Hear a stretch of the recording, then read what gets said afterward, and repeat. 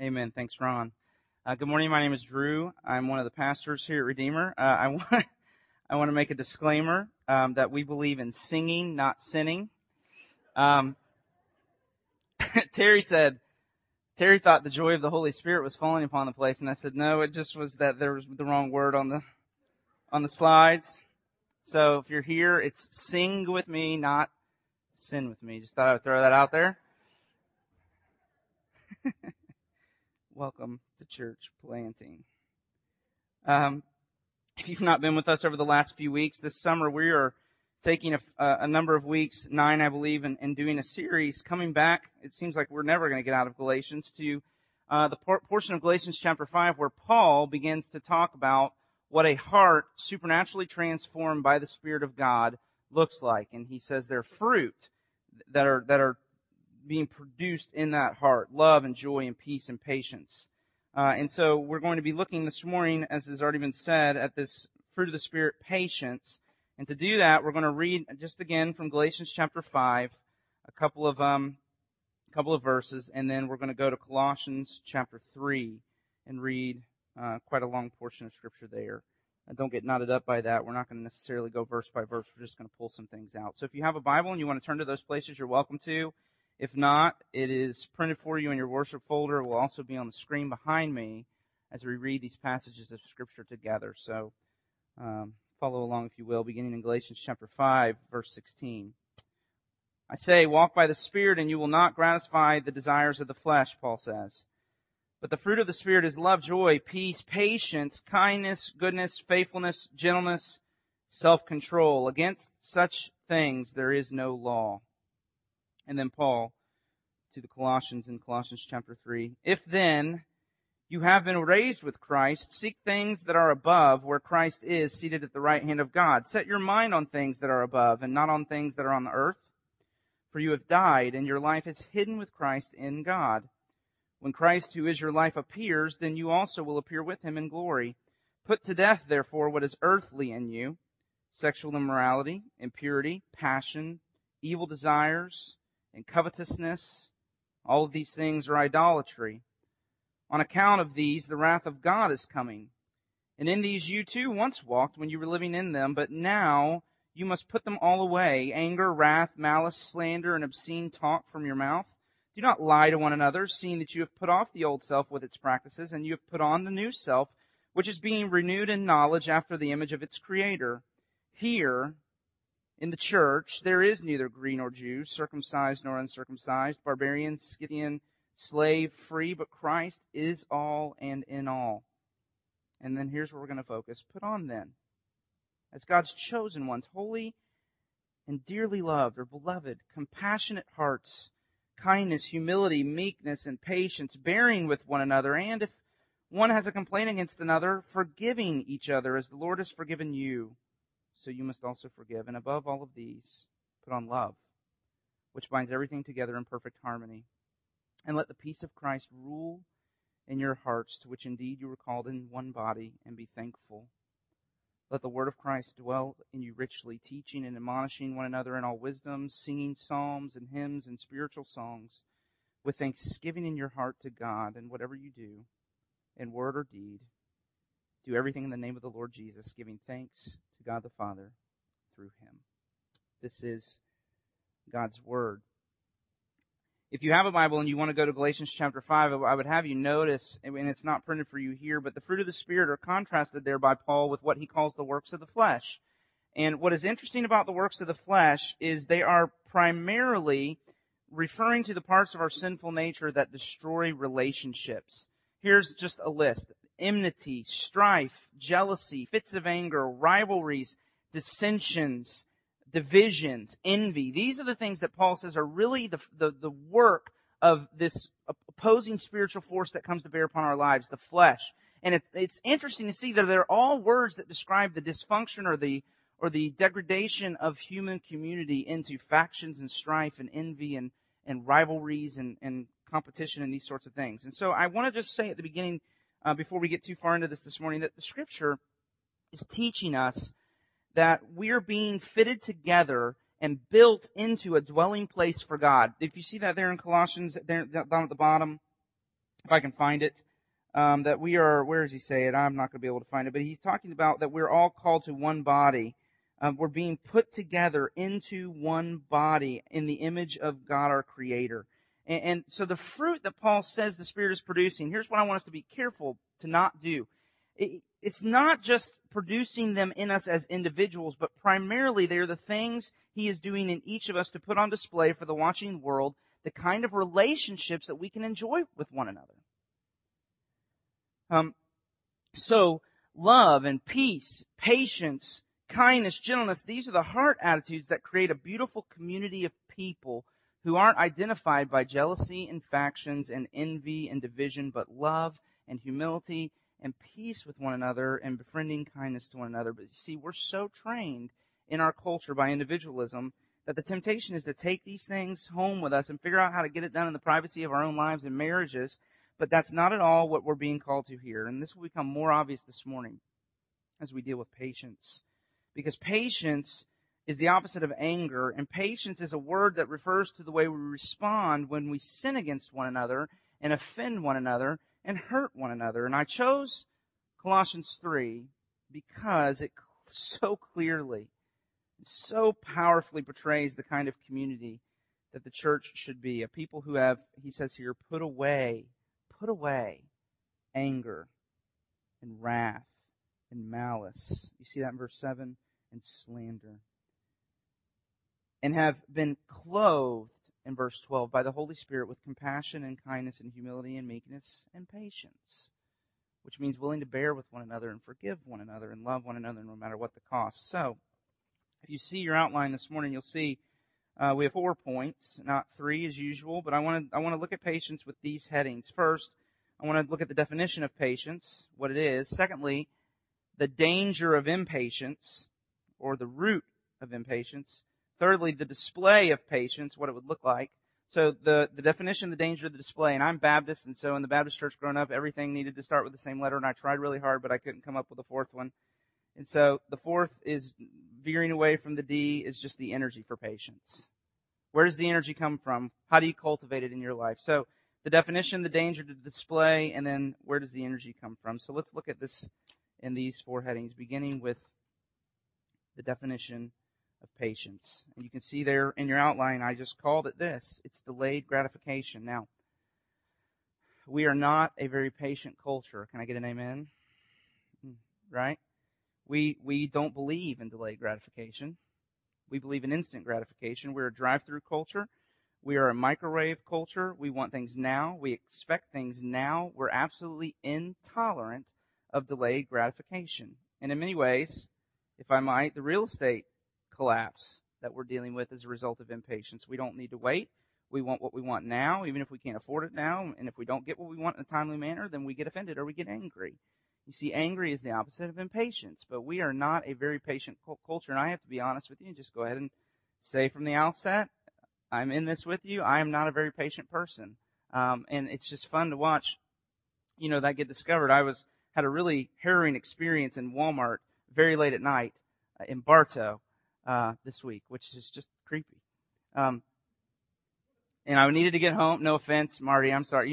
But Bartow Super Walmart. Never been there. Decided to go like at 11:15 at night. Anyway, it's a really strange thing. And I needed to get home. It was a Saturday night. I wanted to get church comes early Sunday, and I wanted to and so I'm doing the whole. And Kanan, my 9-year-old, is with me, and we're doing the whole. Okay, this line. No, wait, this line. And literally, you're with me, right?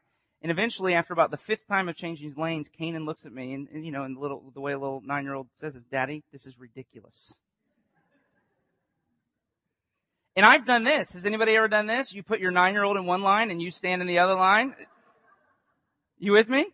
So he knows the drill. He knows the drill because he's been with me enough. So he knows the drill. Daddy, this is ridiculous. And it reminded me, just to illustrate, and I can't figure out, if anybody knows how to, maybe Susan, how to take YouTube clips and download them so you can view them. If anybody can hook me up with that technology, I need it. Because there's an old commercial, Visa check card. And I don't know if you remember the Visa check card commercials, but there's this one commercial where they're in a flower shop, and it's so great, it's spring, and the employees are smiling, and the guys that are shooting, there's, the stuff's coming out of the hose like a waterfall and right into, and everybody's whistling, and it's going great, and they're going through the line, and they're swiping cards, and then all of a sudden, here comes the lady with the checkbook, and it's, literally the music stops in the commercial, and everything goes dark, and the flowers wilt, and there is no singing. And then she's done, and it's back, the next person, and the line is, Visa, because life takes faster money or something. I don't even know what that means. But it's just such a picture of the way we live our lives, I think. And this word patience. So this word patience cuts right at the heart of what we have to deal with as far as where we wrestle with this as individuals and in a culture that's just very intolerant of it. And the word patience, if you have an older translation, it might be, and I hope it is because it's a better translation, the word is translated often long-suffering. It's a compound word from the Greek word makrothumos or makrotumos. And it's a compound word that just means this. Macro, which you probably, word power made easy, and some of you may know that, that means long or big or extended.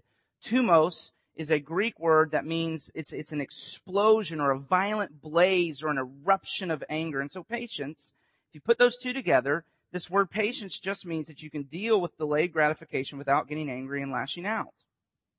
That's what it means.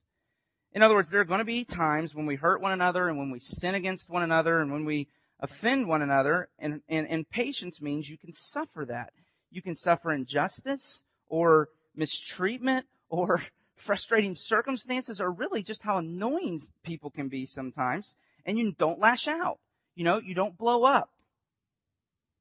So patience is closely related to joy and peace. Remember, and I'm going to get it right today, there's a buoyancy of the heart. Don't frex. I'm going to get it right today. That was an inside joke. I said frex last week, which I meant to say fret and vex, and it came out as frex. So, there you go. Patience is closely related because it's a buoyancy of the heart. It's a quietness of the heart. And here's where it applies today, that even being mistreated or sinned against doesn't affect that. A patient person is a person who can take it, delay gratification, who can take it and not lash out and not explode in anger. And there are lots of ways you can lash out, You can lash out with your hands. But a patient person is a person who, when things aren't going their way, refuses to take matters into their own hands. They can bear with whatever circumstances they find themselves in. Or, you can lash out with your tongue. When somebody has hurt you, when you're very angry or aggravated with somebody and the perfect opportunity to recover some of your dignity comes along by destroying them with your words, a patient person is a person who doesn't do that. It's long-suffering. Or you can lash out with your heart. You can, as James says in James 4, you can grumble against one another, or worse, you can grumble against God and grow bitter and resentful. And there's a constant blaze of anger just beneath the surface of your life because your heart is lashed out, and a patient person doesn't do that. Or you can lash out with your will when you're unhappy with God's timing, when you're having to wait for something you really, really want, and then you do whatever it takes to get that thing, even if you know if it's the wrong thing to do, even if it's sin. And this fruit of patience is the fruit that tempers that. It's the buoyancy of the heart that comes and deals with frustrating circumstances in times when we're offended and hurt. And so a patient person is a person who deals with delayed gratification without lashing out with the hand or the tongue or the heart or the will. A patient person's heart can remain quiet, like we talked about last week, despite the circumstances or a difficult relationship. That person is a person who's willing to submit to God's schedule and to wait and to bear with his circumstances and to not give in to anger. That's patience. Okay? That's the definition. That's what we mean. Now, if that's patience, then why, let's go to point 2. Why then is impatience so dangerous? Why is it so important that the Spirit cultivate this fruit of patience in our lives? Okay? Impatience may seem like a little thing. And I'll be honest with you, most times when I hear people talking about impatience, we talk about impatience and have you ever noticed this? It's this one thing, one of these sins that we really just excuse in ourselves. I'm just impatient. Like, I have no intention of working on it. I'm just impatient. I'm sorry. I'm a jerk. My excuse is I'm impatient. You have to deal with that in me. You know what I mean? And it's kind of this one thing that we just but here's the problem, is that impatience leads to bigger things because it's really rooted in self-pity and pride and selfishness. So let me just get right to the heart of it, okay? When we're impatient, it's really saying, this is really the heart attitude of what we're dealing with. It's saying, God, you don't know what you're doing. Your schedule stinks. I know better than you do what you're doing. I know what I'm doing. And so patience at its very core really is cosmic treason. It's saying to God, I'm overthrowing you. Now, mind you, I'm not overthrowing you in the whole universe, just my little part of the universe. But the heart intent and desire is to overthrow God. It's wanting to put ourselves in the place of God. That's really what impatience is. And so can you see it's really a serious thing because it's rooted in pride. It's willfulness. And the anger we feel when our will is thwarted proves it. We get angry. I mean, we get so angry.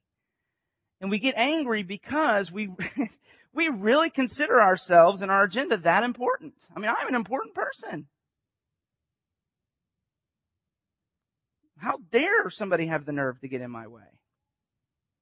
And our will is being challenged.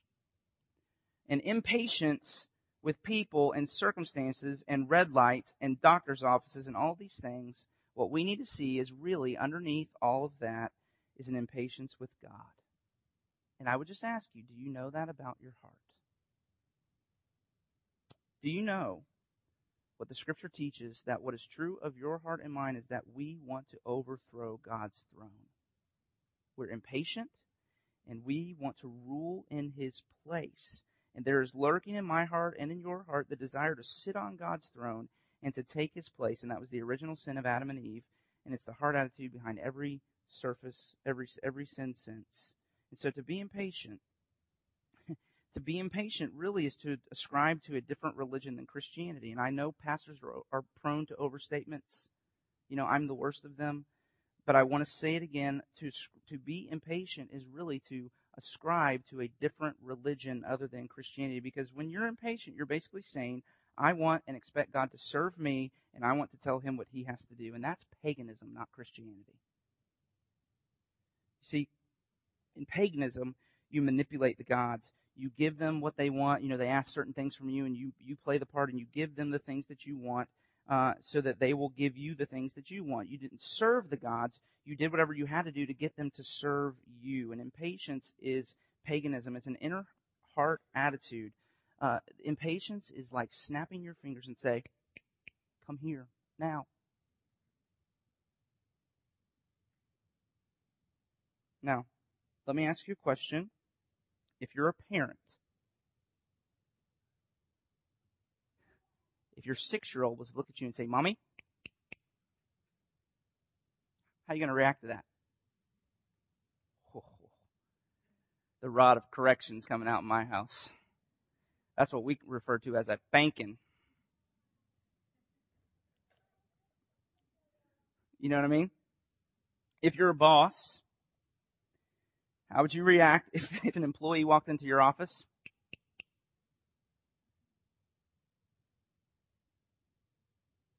You're going to pull Donald Trump on them probably.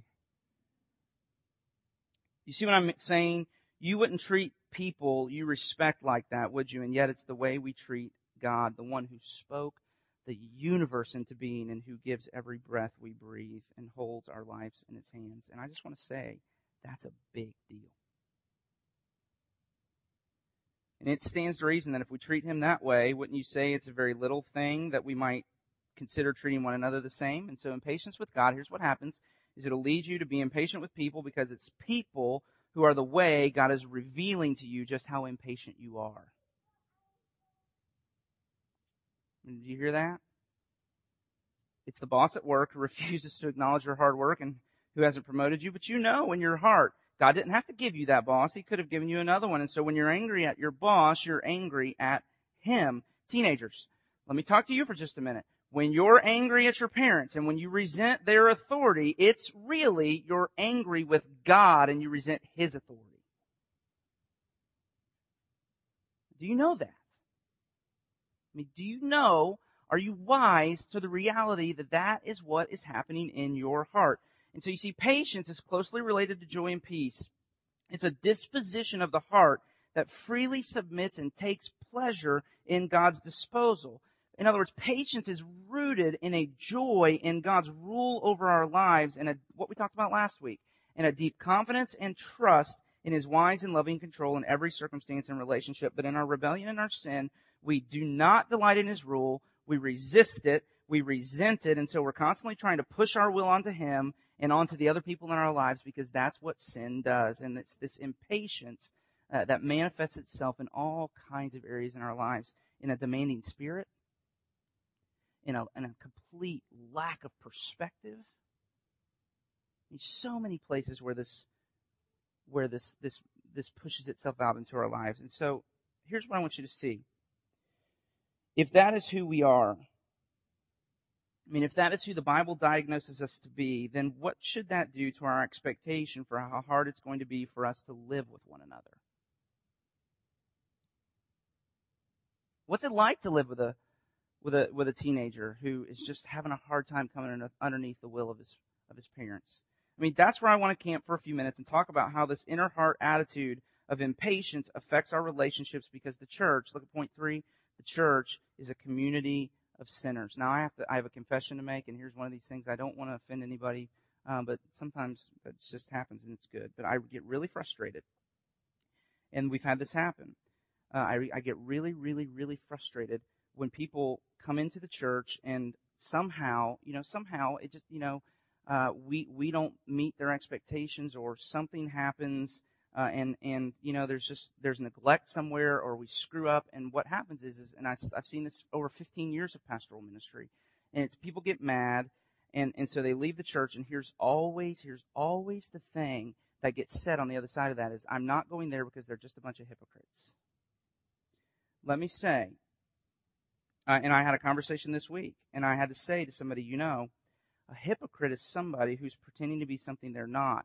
But if I sin, so can I just say this to you? If I sin against you, you can't call me a hypocrite, because I'm here standing before all of you saying I'm a sinner.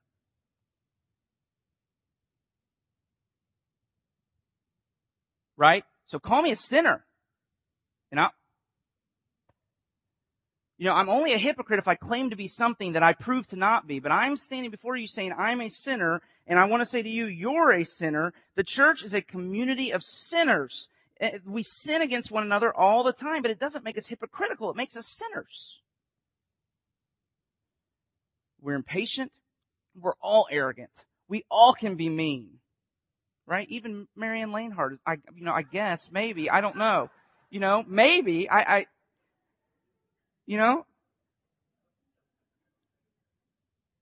we all have it in us. There I went talking about her again when she was in the nursery. Yeah, I know. Dang. I do that every time. Don't tell her. Nobody tell her I said that.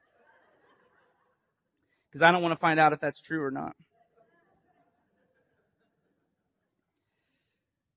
What Paul's doing in Colossians 3 is trying to get us ready for what it means to live in close proximity with one another. Okay? We're sinners trying to befriend one another. Sinners trying to befriend sinners. And Paul has no illusions of grandeur. He knows it's going to be messy. To expect people with a hard attitude that we just explained to get it right every time, or even more times than not, is naive. It's going to be tough. Now, Jonathan Edwards, who's a Puritan pastor many, a couple hundred years ago, he wrote a book called Charity and Its Fruits, and it's so good. And he has a chapter in there about patience. And it's a long paragraph, but I want to read it to you because it's so great. He says it this way. He says, "We do not dwell in a world of purity and innocence and love, but in one that is fallen and corrupt, miserable and wicked, and that is very much under the reign and domination of sin. The principle of divine love that was once in the heart of man is extinguished and now reigns in but a few, and in them in a very imperfect degree.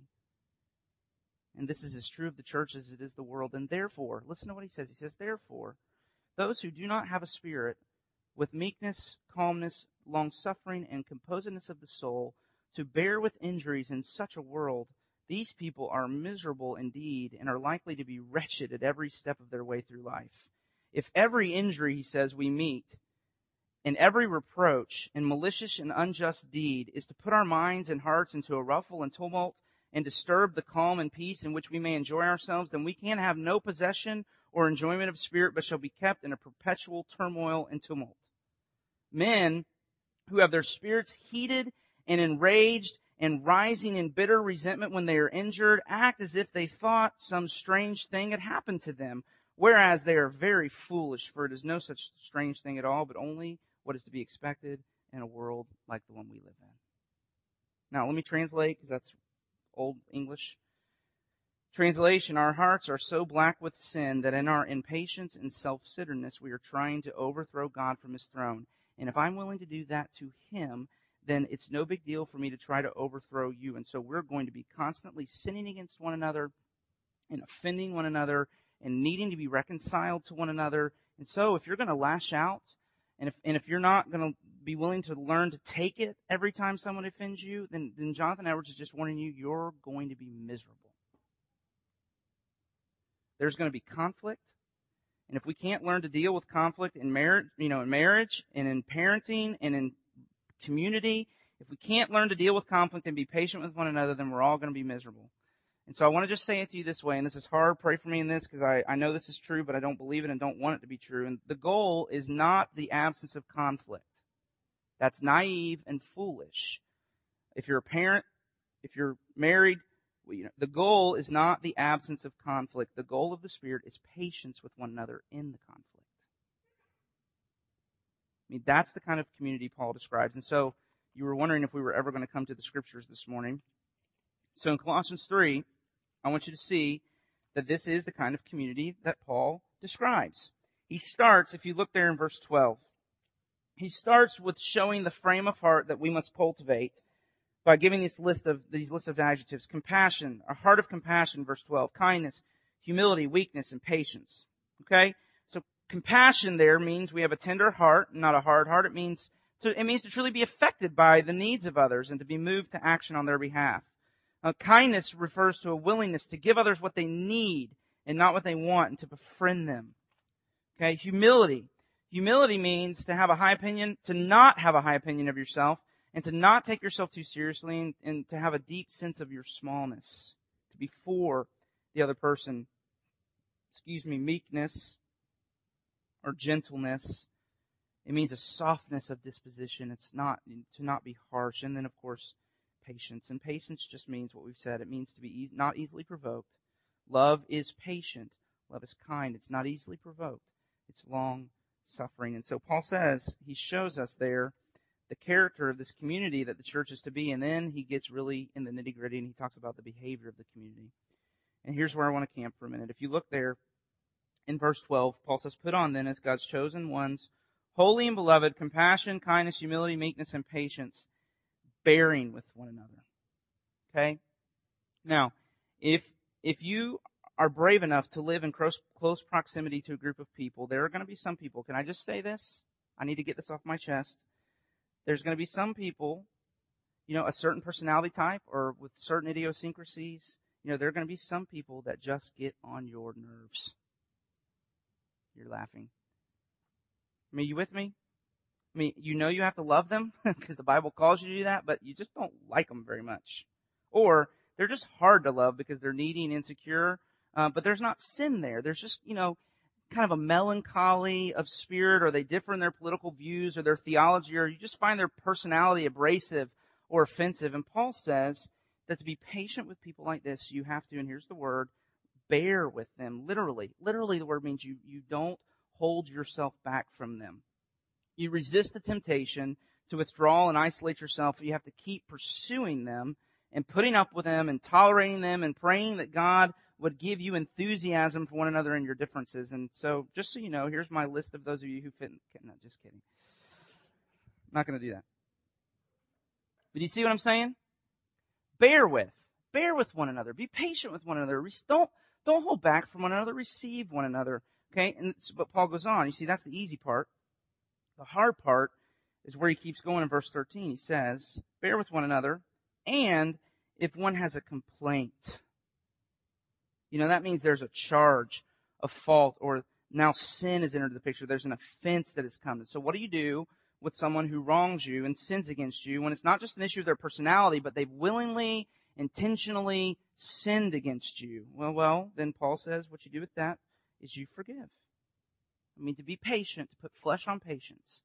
To be patient with somebody who's just not like you means you tolerate them and you make room for them when you're tempted to shut them out. But to be patient with somebody who's sinned against you means to stop yourself from becoming bitter and seeking revenge, from lashing out, whether with your heart or your tongue or your will against the person because your pride is offended and you can't believe that they would do this to you. And so you come back with revenge. It's refusing to do that. It's freeing them from the debt their sin has created and to work for reconciliation. And here's the amazing thing about the Bible is what Jesus would teach us in the Gospels. One time his disciples came to him and Peter had this, Peter considered himself a pretty upstanding religious guy.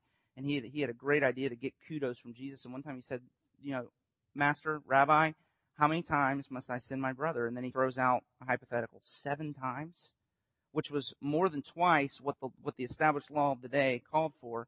And Peter's thinking, man, 7 times. Man, I put it way out there. And Jesus, do you remember? If you know the story, you know what Jesus says, don't you? He says, no. 70 times 7. And I love in the scriptures, the next thing the disciples say is, increase our faith. Man, I don't know if I can do that. And what we're being taught there is there is no limit to the radical forgiveness we should be willing to show one another, and that this is the kind of love the Spirit is creating among us. This is the fruit He is bearing in us corporately, that we'll bear with one another, that we forgive one another, that we'll love one another. And I just want you to notice. Do you notice? So, bearing patiently with one another, it's not anger, is it? I mean, it's a refusal to give in to anger. It's fighting against anger. It's not anger. Anger doesn't define us as a people, but notice, it's not indifference either. It's not an unwillingness to be in conflict. It's a willingness to get right in the middle of the conflict for the sake of love and to bear with whatever injury or insult or assault you may feel from the other person, and to not lash back out, but to take it. Because when they nailed Him to the cross, He looked down from the cross and said, Father, forgive them, for they know not what they do. You see, that leads us to the fourth and final thing that we have to talk about this morning, and that is, man, if this is what I'm being called to, holy smokes. I mean, how in the world do we get this done? I mean, this is radical, supernatural stuff. How does this happen? Where do you get the energy to live in community this way with one another? And remember that the real issue is our hatred of God's rule and His sovereignty in our lives. And so somehow we've got to deal with that issue. We've got to get back to that issue. And Jeremiah Burroughs, in his book, and I've talked about this many, many times, The Rare Jewel of Christian Contentment, he says, and this is great. I thought this was a great quote. I said it to Ashley, and she kind of looked at me like, Okay, so maybe we'll see if you agree with me or her. But here's what he says. This is so fabulous to me. He says, we worship God, and it was probably just, I need to come to, anyway, I didn't let her, Ashley needs to read the book to get it, but anyway, because I say things like Frex all the time, and so it confuses her. Jeremiah Burroughs, he says, we worship God by doing what pleases Him, but also by being pleased with what God does. So he goes on to say, he says, what Christian discipleship looks like is, he says, I labor to do what pleases God, and then I labor that what God does shall please me. Okay. I labor to do what pleases God, and then I labor so that what God does shall please me. Now, what's He calling us to there? He's calling us to get our will underneath the will of the Father and to trust in God's intentions and His sovereign, wise, loving control of our lives, to believe, despite how hard our circumstances might be, that ultimately His heart is for us. It's the hardest thing in the world for a teenager to believe about his mother and father's heart when his mother and father say no. It's the hardest thing in the world for my heart to believe when I ask God, please change my circumstances, and He says no. But what has to happen is that no matter what my circumstances might be, there has to be this heart confidence that God is wise and good and loving. And the hard part about getting my will under His will is I doubt that. And I doubt His heart towards me. And so the power to live patiently with one another comes out of what is revealed about God's heart for us in the gospel. So look at verse 12 with me again from Colossians 3. And in verse 12, it's not in the ESV, and that's unfortunate. I wish it was. But if you have the NIV or another translation, the verse probably begins with, Therefore,